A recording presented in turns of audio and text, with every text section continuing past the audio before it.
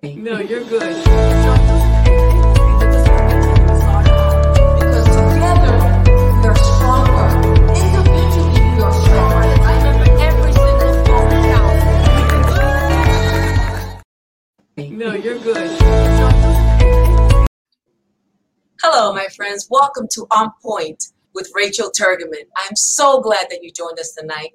We have a great show lined up for you. It's on domestic violence. But before we begin, please join me in a moment of silence for George Floyd.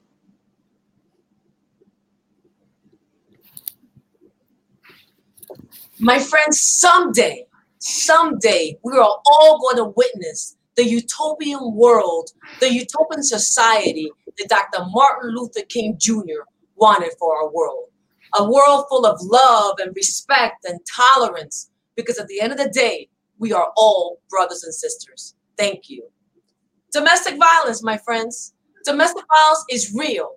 It does not discriminate. It doesn't matter your ethnicity, your race, your sexual orientation, or your gender identity, or your socioeconomic status, or your national origin. It doesn't matter. It does not discriminate. It can happen to anyone. It can even happen to you. According to the National Coalition Against Domestic Violence, 1 in 4 women and 1 in 7 men have been victims of domestic violence, and they have been severely hurt through physical violence. That is not good.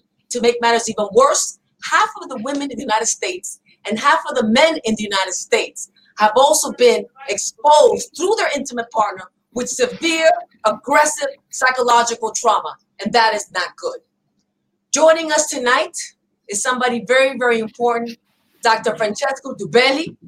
He's the founder and CEO of Survivors Pathway. He is known locally and nationally and internationally for helping victims of domestic violence, also human trafficking and sexual assault.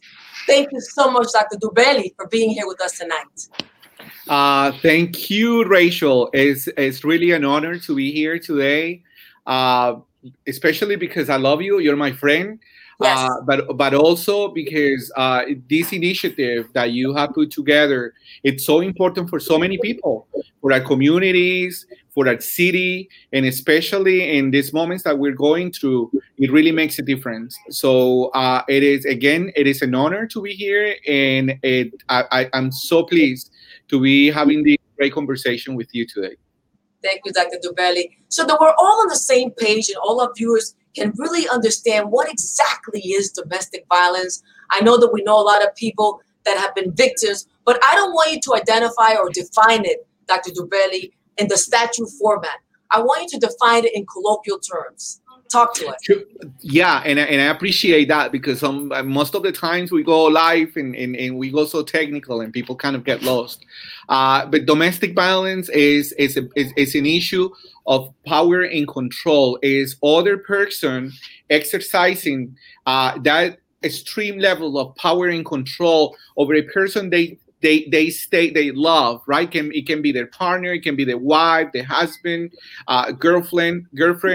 But it's just that, right? It can happen to anybody, and it is all based in how I exercise extreme level of power and I control other individuals to the level that is considered violence. And then we have to understand that violence came in many ways, right? And in many shapes, right? But it's all based in power and control.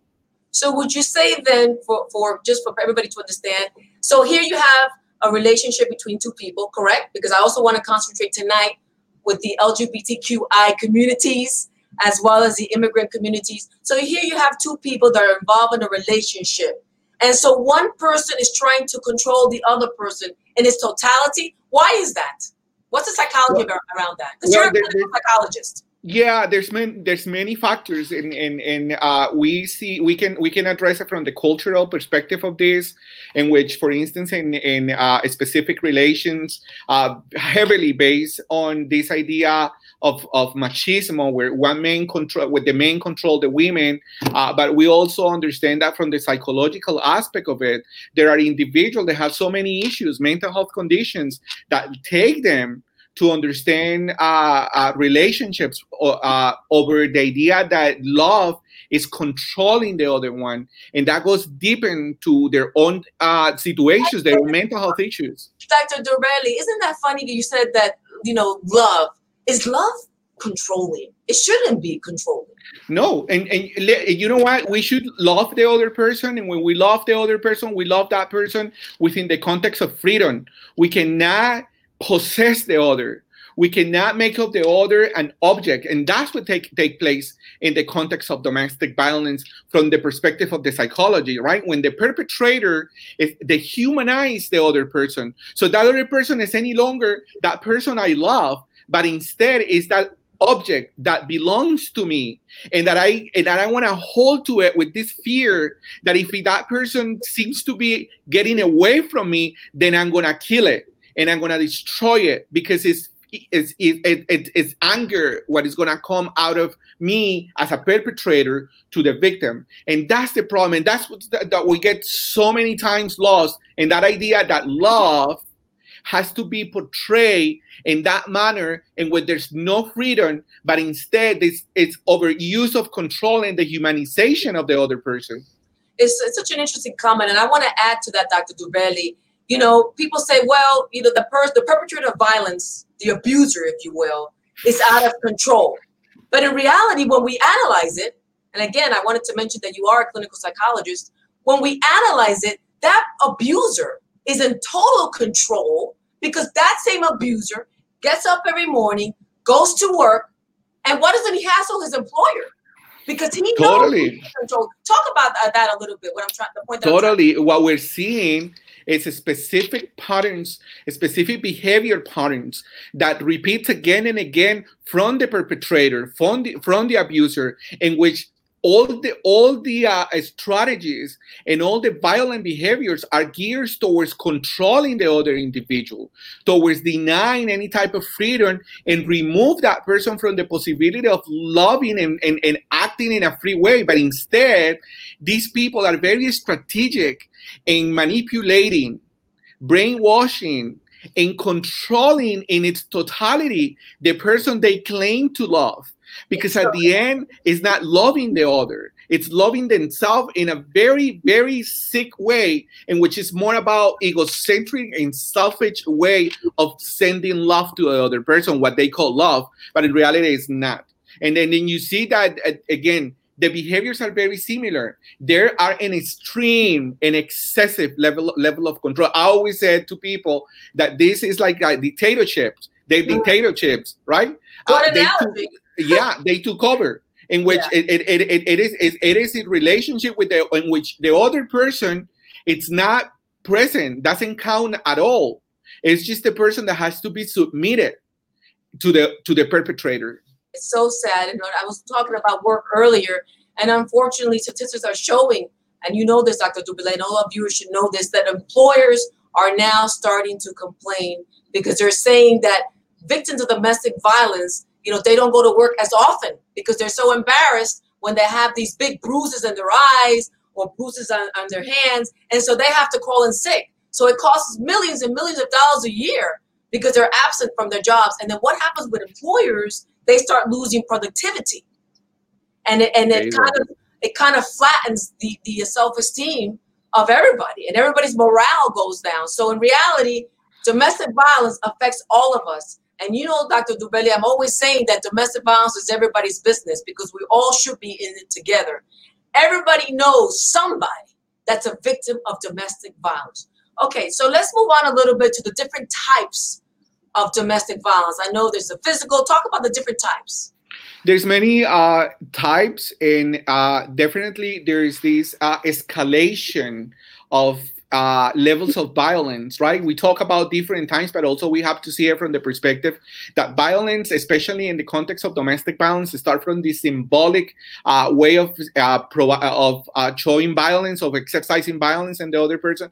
Then it moves to the emotional, and it moves to the psychological, and it moves to the physical violence. And at the end, we talk about death, because domestic violence is not just the thing that starts with emotional violence. It increases to the point that the person can be killed. Now, we have financial violence, right? We know that many of the people that, especially women, that depend on the perpetrator, they feel that they have to stay with that person because they don't have other choice of surviving by themselves, because these perpetrators have isolated them for for years and years, to the point that they depend financially, and that's a way of violence. But as I said before, we have emotional violence, psychological violence, symbolic violence, physical violence, sexual violence. Let's give our viewers a good understanding of all of this. You know, when I think of the physical violence, which you mentioned now, that it could be, can lead even to your death. And you sit on the fatality review committee of Miami-Dade County government. I want you to tell everybody what that is in a few seconds. But let's talk about the physical violence that can actually lead to somebody's death, which is very serious. Okay. And then let's also talk about the emotional psychology behind this, the emotional abuse. Which one do you think? And let me pose it to you like this, Dr. Dubelli. If there's physical violence and it doesn't lead to your death, but it's kind of escalating that it could lead to your death, okay? But if it stays like this and you have the emotional abuse, which one is worse? Talk to us. Tell us your thoughts on it. Well, look, we have to understand, and I appreciate your question, because something that we see in a lot is that many victims think that, or consider, or they get misled into thinking that the violence that is being exercised to them, it's always going to be the same violence. What do I mean by that? That if this person tells me every day, you're stupid, that person is going to continue telling me you're stupid for the rest of my life, or during the time that I consider that person is going to act that way. But what we know is that statement of emotional and verbal violence, that you're stupid, is going to escalate to a physical violence, right? And it is attached by a context of psychological violence, right? In which, for instance, many times talking about psychological violence, the person, the victim is forced to believe that they being punished for something that they have done, and whatever punishment they have to go through they are tweaked to think that they deserve it, and that the perpetrator in most of the cases said, you know what, I love you, but you take me to do this. You made me hate you. You made me scream at you because of your behavior. So this brainwash is part of the psychological abuse. And then from there, let me stop you there for a second. So would you say, is it fair to say, Dr. Dubelli, that the emotional abuse can leave you horrible scars for the rest of your life, and they are just as important as the physical violence that you may encounter? Definitely. Look, relationship? Something that we have seen a lot is that the verbal and emotional abuse and the psychological abuse has this huge impact in the personality of the individual and the emotional being of the individual. If we express it just from the symptomatology and the psychopathology of victims, we've seen a lot of individuals that experience major depressive disorders, depressions that stay for a long period of times, anxiety disorders. That can lead to suicide. That can lead to suicide. Definitely. Remember that a depression that escalates to be a major depressive disorder can lead the person very easy to commit suicide or to develop suicidal ideations. And that can come just out of the emotional, verbal, and psychological violence, right? Now, what we know is that in many cases, I would say in 90% of the cases, emotional and psychological abuse leads to physical abuse, and physical abuse then leads to death. And that's what we need to understand, right? That one thing, it's a pattern, right? That it start with the symbolic violence that I call it, right?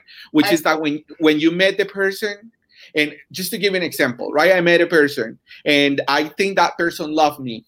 And I said to that person, I want to play the perpetrator role, right? And I met you and I love you. And then I said, you know what, love? I invite you to have lunch with me or dinner with me today. And then you said, oh, great. He loves me so much. At what time? Right. And I said, I'll pick you up at 7. But guess what? I showed up to your home at 6 or 5:30. And then you say, but love, I told you to pick me at 5, at 7. I'm not ready yet. I'm putting myself good. And then I'm going to go. And let me just say this to you: the victim is about to be the victim. She's saying, "Oh wow, he must care for me. He's No, here." he loves me. He can live without me. And the thing is, as a perpetrator, I'm going to tell you, I can live without you. I need you. I want to hear you. I want to see you. You know what? You beautiful like you are like this. Don't stress. Just calm down. Let's go. And guess what? Just by doing that, so I'm violating a very specific part of our limits, right? Your privacy, our boundaries in a relationship. Because if we do an agreement, I have to respect that agreement. If I tell you at 7, I have to respect your space. But people don't see it that way. It's very symbolic. There's certain kind of space that we have to give one another. Let's take a little break, Dr. Dubelli. I want to recognize our outstanding advertisers. I'd like to begin with the Jose Milton Foundation. Miss Anna Vega Milton. She's a lawyer. She's an engineer. She's the president and CEO of this amazing foundation. Anna, we love you. Thank you for all your altruistic work.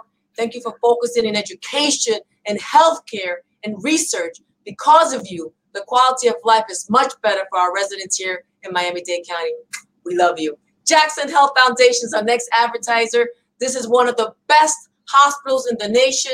Definitely the system is one of the biggest in the country. They have cutting-edge information, cutting-edge technology. Their nurses, their doctors are outstanding. They're stellar. People from all over the world come and visit Jackson Health Foundation, hoping to find cures for their illnesses. Jackson Health Foundation, thank you for advertising On Point with Rachel Turgerman. Mike Mirabal, he's running for Miami-Dade County Judge. Most of you saw him a couple of weeks ago. He was here. He's running for in August 18th, and hopefully he's going to do great. We wish him the best of luck. Thank you so much, Mike Mirabal. Miami-Dade County, you're running for judge. Survivors Pathway, that's you, Dr. Dubelli. Thank you so much for having faith in this program, for being one of our advertisers. Thank you so much for the priceless services that you give to all the victims of domestic violence, regardless of any kind of discrimination. We really thank you for being there for us. We're going to continue talking with you. And of course, we have attorney Joe Perkins, a proud graduate of Boston University in the Honors College. He's running for Circuit Court Judge. Joe Perkins, thank you so much. Best of luck to you, and we'll be talking to you shortly. Getting back to our conversation, Dr. Dubelli, let's talk a little bit about the power and control wheel. And I think we're going to go over the 30 minutes today, but that's okay. This is a very interesting subject matter. Let's talk about the power and control wheel. What are the signs that our viewers need to know? What are the red flags that our viewers need to recognize in case somebody in their family is going through domestic violence? Talk to us. I would say one of the most important ones to have to take into consideration is isolation.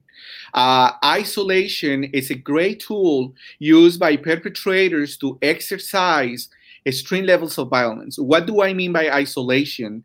Is when this individual that say to you that he or she loves you, but start taking measures to separate you from people that care about you. So suddenly, that person doesn't like your mother. Your mother is a person that is not welcome at home.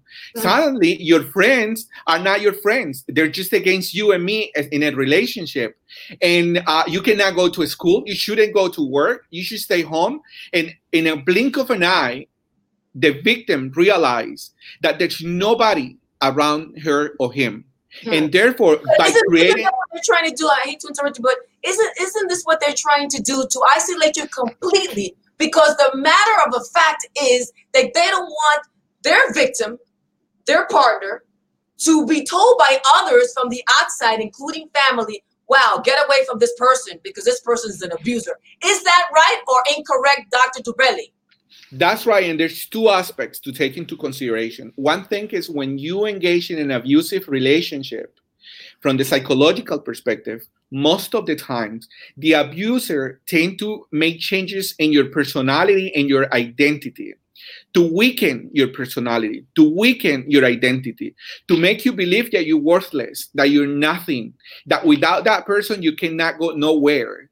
And by isolating you, that message is becoming a reality. It's that you integrate it in your brain and you make it a reality. So by taking you away from people you love is what you said, Rachel. Yeah. People you love is going to catch that. It's going to realize that and going to get you another message. You're not worthless. You're beautiful. Exactly. And then you're going to think, but wait a minute. Why the person I love is telling me that I'm ugly and disgusting, and my friend is telling me that I'm pretty? So that message, right, it's going to kind of collide one to another. So that's why the perpetrators seeking all the time to have the person isolated. And we know that within the wheel of power and control, isolation is a big one, a big factor to take into consideration. Let's talk a little about the minimizing, denying, and blaming. Yeah, that's another way, right? We were talking at the beginning of this program, is all that brainwash that makes you believe that whatever you have done, it leads the person and authorize the person. It gives the power to the perpetrator to exercise violence against you. So, Dr. Tuberli, do they try to minimize it? Like, let's suppose you and I are dating, and all of a sudden, you hit me, and I'm crying. I'm giving you a hypothetical case, which I know is not hypothetical because it happens all the time. And I'm crying. I'm saying, look what you did me. Look what you did to me. I'm bleeding. Or look, I need stitches or whatever.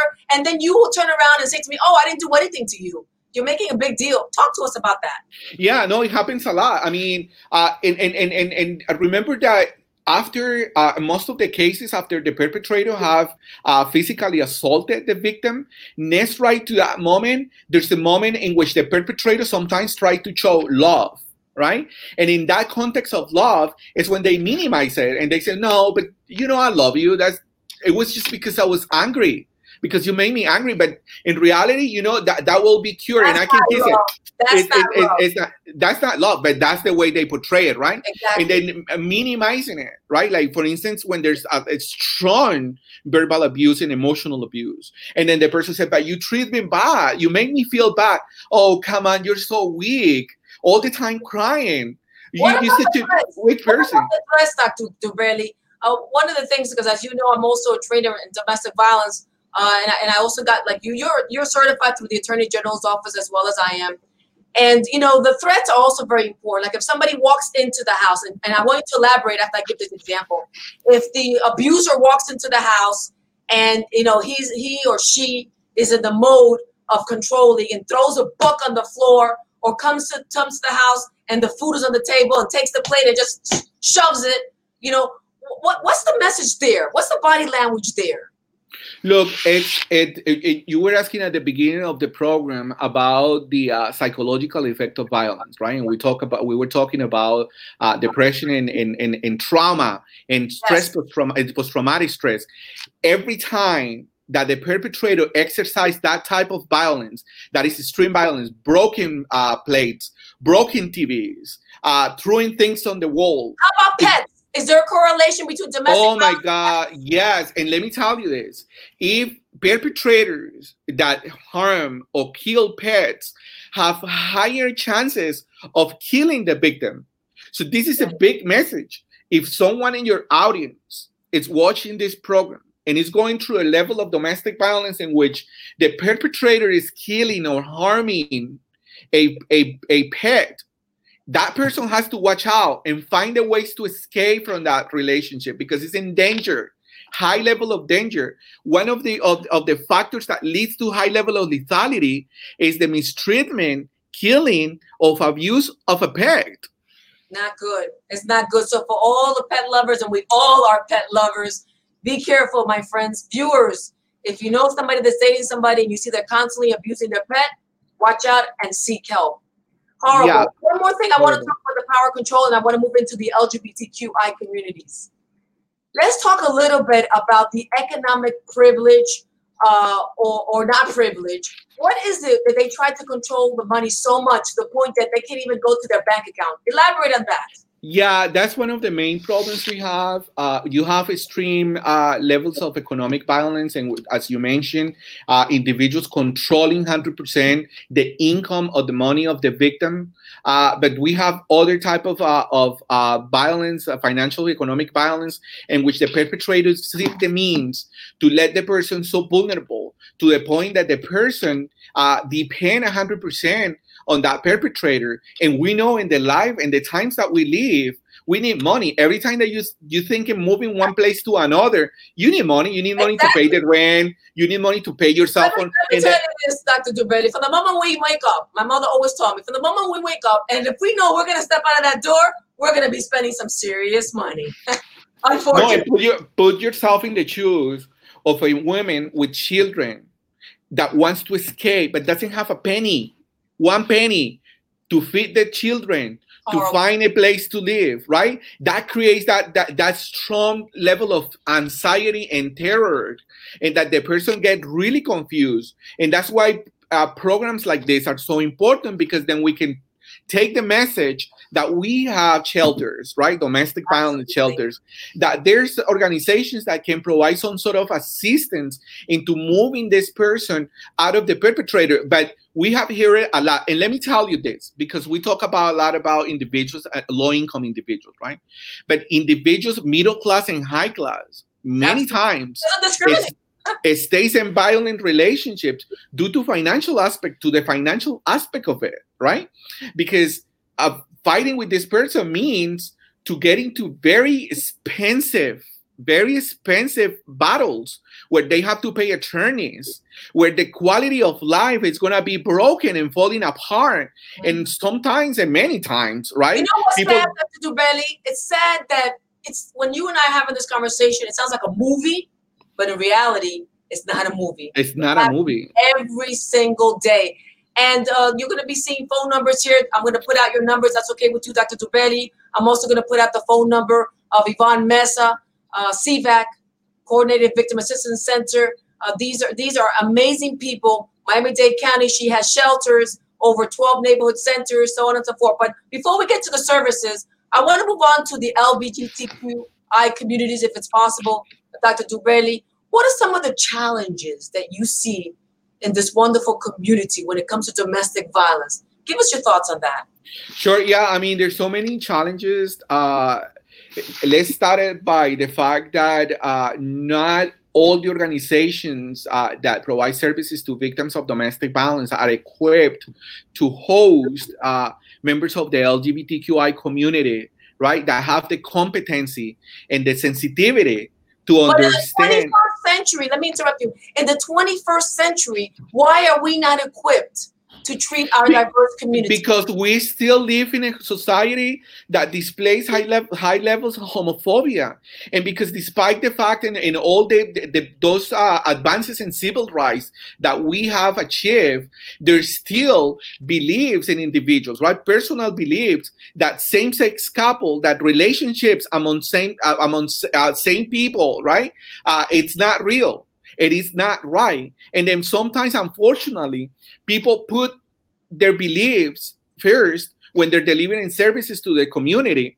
And then if I'm a gay person and my husband is beating me up and I arrive to a place where the place is not equipped to accept, to embrace, and to affirm my relationship with my same-sex partner, chances are that I'm going to feel so discriminated and so anxious that I'm going to leave, right? Part of the issue that we have is that even though, as I said before, we have achieved a lot, right, in the LGBT community. But we have so much more to achieve, without a doubt. Yeah, but without a doubt, right? But one of the issues is that most of the cases, the members of the community don't feel entitled or don't feel motivated to report or to come forward and attend organizations due to the fact that there's a fear, right? An internal and intrinsic fear of being rejected or not being accepted, right? Because it's not just a matter of me coming to a place. It's a matter of coming to a place where embrace and understand and provide affirmation of my way of living, of my way of loving, and understanding of who I am as an individual. Exactly. And I hope and pray, and I know many of the service providers are at the 21st century level. I know that you are. And in a minute, we're going to talk about Survivor's Pathway. I know that you embrace all communities. God bless you for that. I know that the Miami-Dade County government as well embraces all communities. Yvonne Mesa, a big shout out to you as well. I know there's many service providers, but I'm sad to hear that still in the 21st century, we have some service providers that are not up to par. And because of that, our amazing LGBTQI communities feel that they cannot go and report facts. As a matter of fact, I was reading that when there is a same-sex relationship, domestic violence, and there's some physical issues there, less than 5%, and you heard right, my viewers, less than 5% apply for an order of protection, apply for a stay-away order. And that's serious, Dr. Dubelli, because if less than 5% of the same-sex relationship and domestic violence apply for order of protection, what's going on? Talk to us. Yeah, no, and that's what I was saying. Something that we know is that the crimes of domestic violence and sexual assault is underreported in the LGBT community, right? And they're even higher in some points, correct? Even higher than our heterosexual relationship. It is, because take into consideration that the LGBT community, it's small communities, right? We're small communities. And if you make the statistical calculations, then you're going to come out with that outcome, that the crime is even higher due to the size of the community. But unfortunately, we are moving step by step, right? Or fortunately, moving step by step to encourage the LGBT community and to report and to create the means, to create bridges to connect the system with the LGBT community. But it takes time. It takes time, because remember that we come from a history in which we were not welcome from the mainstream society, right? We come from histories where justice, as we know justice, were not accessible and adjust to our needs. But so I think it is in the 21st century, Dr. Dubelli, thank God, we're going to see and to all our civil rights protests and in a peaceful manner, and people looking for justice, just justice, nothing else, just equality. Because at the end of the day, my brother, we are all created equal, and we are all God's children. And this is a message that I want to send out to all our viewers. We are all God's children. We all have to learn to love each other. We all have to understand one another. We all have to tolerate one another, because we're God's children, my friends. Okay, I wanted to ask you a question about this terminology in case our viewers have heard it and they don't know what it means. What does the term mean, the word outing? Threatening to outing. Can you elaborate on that? Okay. It's a very important step in the life of the gay men, bisexual and lesbian individuals, even transgender individuals, is the coming out process, right? Not everybody goes through the same coming out process. What it means coming out means that I tell people in my community and my family my sexual orientation or my gender identity. Depending from the culture that I come from, depending where I'm living and with whom I'm living with, the reactions can be very different. Not in all the cases, people are privileged to come out as gay, lesbian, bisexual, and have the embracing and the love of their families. Sometimes people react in ways that are not the most welcoming. For some individuals, Rachel, let me finish that. For some individuals, the coming out process can represent a matter of death and life, depending on the community, and we need to take that into consideration. That the coming out process is very delicate. So perpetrators utilize the outing as a way of threatening the person. How does it work?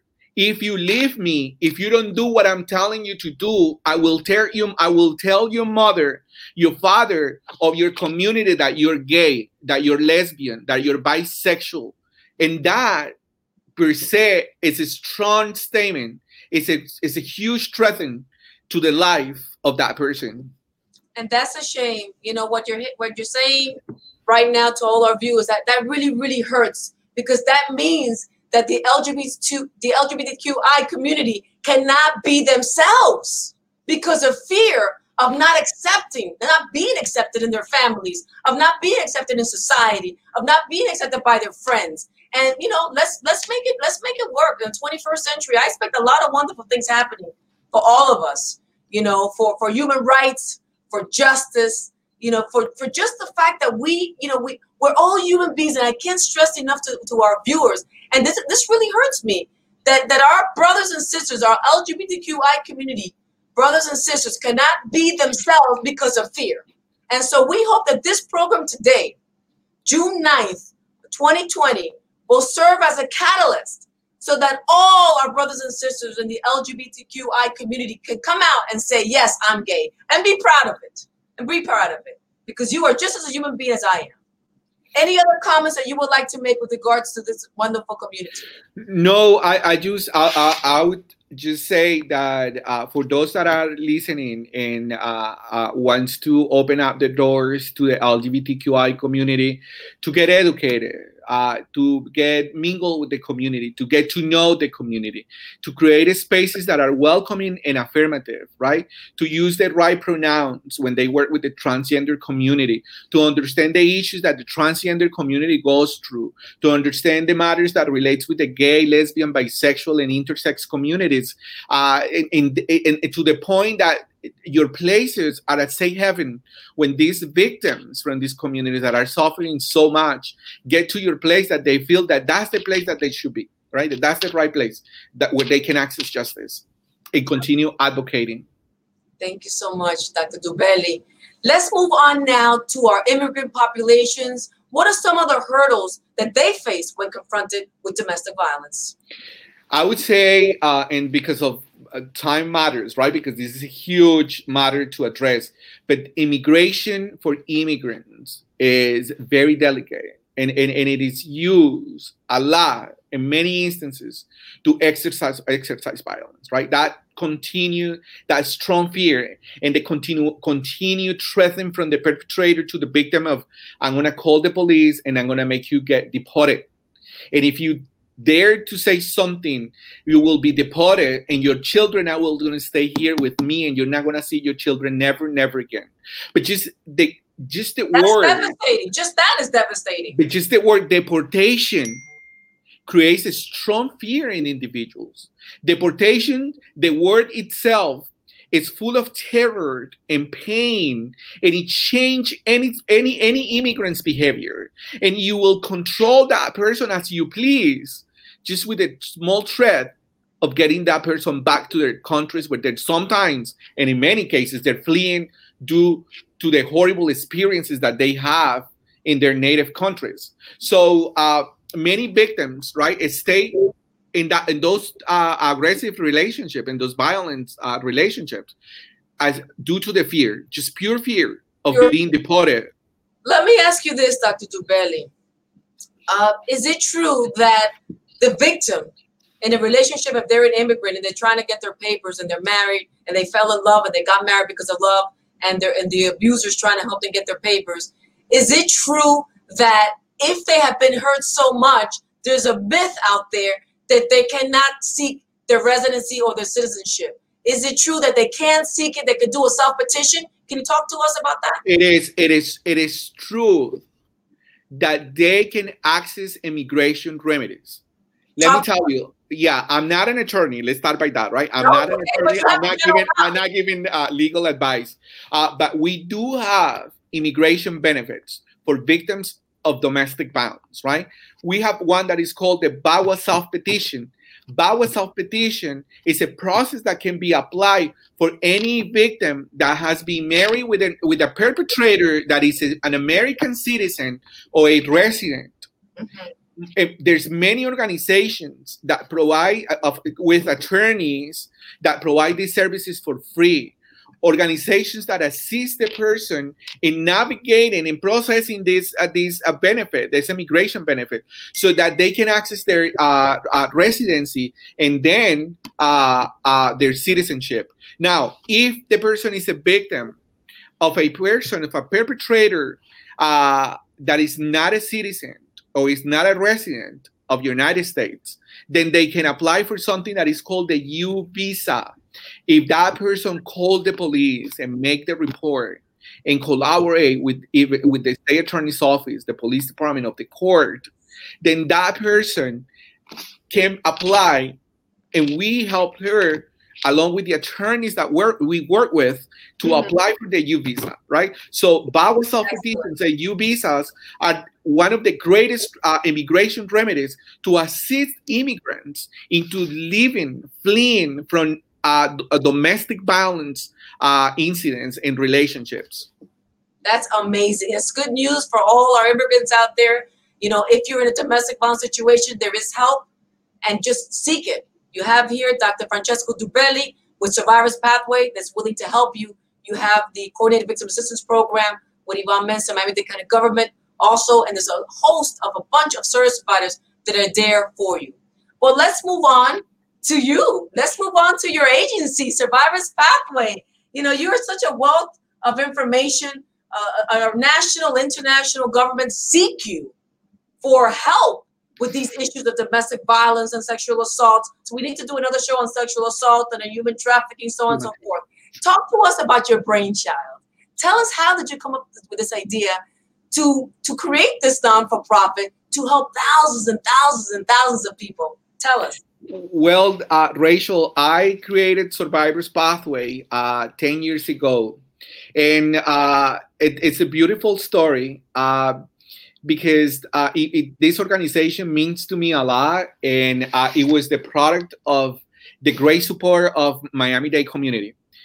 This could have not been a reality without the support of many great people, great advocates from police department, from the state attorney's office, from the court, from Miami-Dade County, from other nonprofit organizations that gave me the support to create Survivors Pathway. But Survivors Pathway, it was the result of my experiences, right, as a member of the LGBT community, and my experiences around the world, living in Latin America and living in Europe, and understanding the needs and the complexities of being victimized. Right? I experienced it from my own friends and the members of my community, the challenges that they have in accessing justice. And justice for me was an obsession, and it has always been an obsession, because I know that in order to live in a civilized society that really provides care to every citizen, we need to have justice. Absolutely. Without justice, then there's not going to be a society in place that take care of their citizens. Like Dr. King said, a justice anywhere is an injustice everywhere. Everywhere. So we have to seek justice for all. For all. And then for me, my mantra, my focus, my goal was to create something. It was this dream that I call Survivors Pathway. That was the perfect tool to exercise, to work hard, to fight for justice for all. And Survivors Pathway is nothing else but a space where we try so hard to accomplish our collective dream of creating spaces where the most marginalized members of our community that has gone through victimization can have access to justice with dignity, with respect, with inclusion. Very important. Justice for all. That's Survivors Pathway. It's a beautiful story. Thank you for sharing with all our viewers. Now let's talk about some of the services. I know you have a plethora of services. Talk to us about the pro bono attorneys that you talk to, the compensation, helping them find jobs, the counseling. Talk to us. Yeah, Survivors Pathway at itself is a very holistic and comprehensive program. As I was saying before, since our main goal it's justice, right?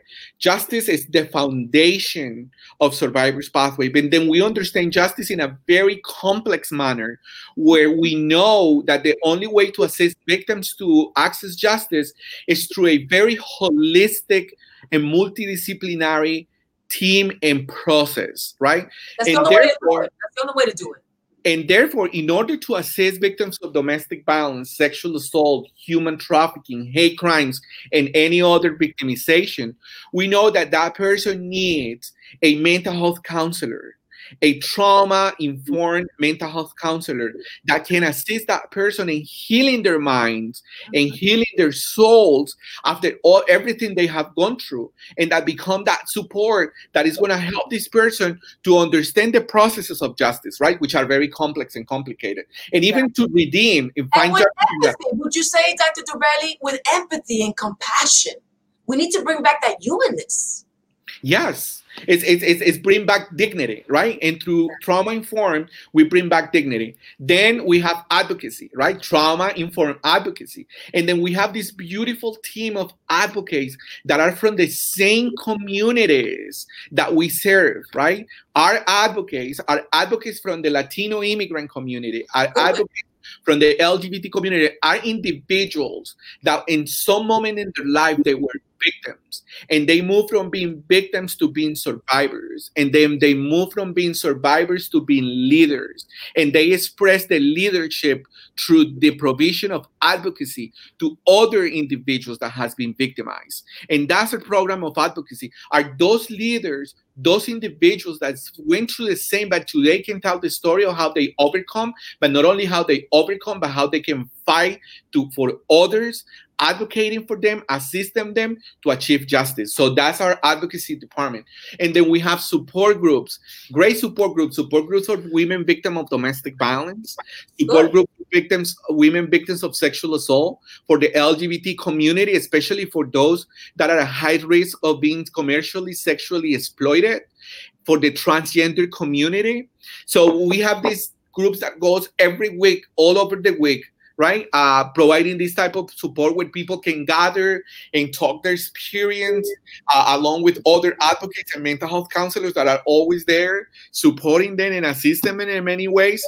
Then we have our attorneys, right? Our immigration program, which is, I love it because that shows how rich and how wonderful and beautiful is the Miami-Dade community, because this program is formed out of pro bono attorneys. Beautiful. That I love. We know we're very lucky to be in Miami-Dade County because we have so many services, so many people collaborating, working with one another. You and I know so many community leaders, so many powerhouse leaders, without a doubt. Well, unfortunately, we've already passed our half hour. Our time is really pretty much up. I want to thank you so much, Dr. Francesco Dubelli. I know that you're all sought out from so many different communities, locally, nationally, internationally. Thank you for spending some time with us, with all our viewers, and there's thousands of them watching us. I want to thank you very, very much. Your work is priceless. What you do for our communities is priceless. Is there a last-minute message, Dr. Dubelli, that you would like to leave all our viewers with tonight?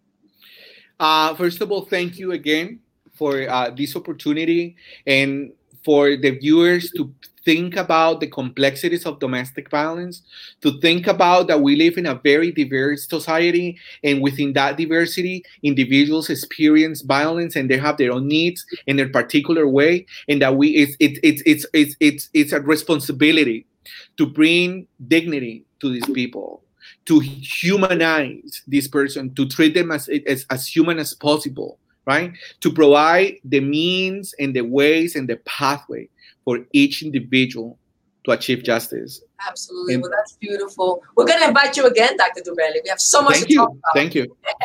And to all of our viewers, thank you so much for joining us today. Remember to please subscribe in our YouTube channel, On Point with Rachel Turgerman. Remember, you are not alone.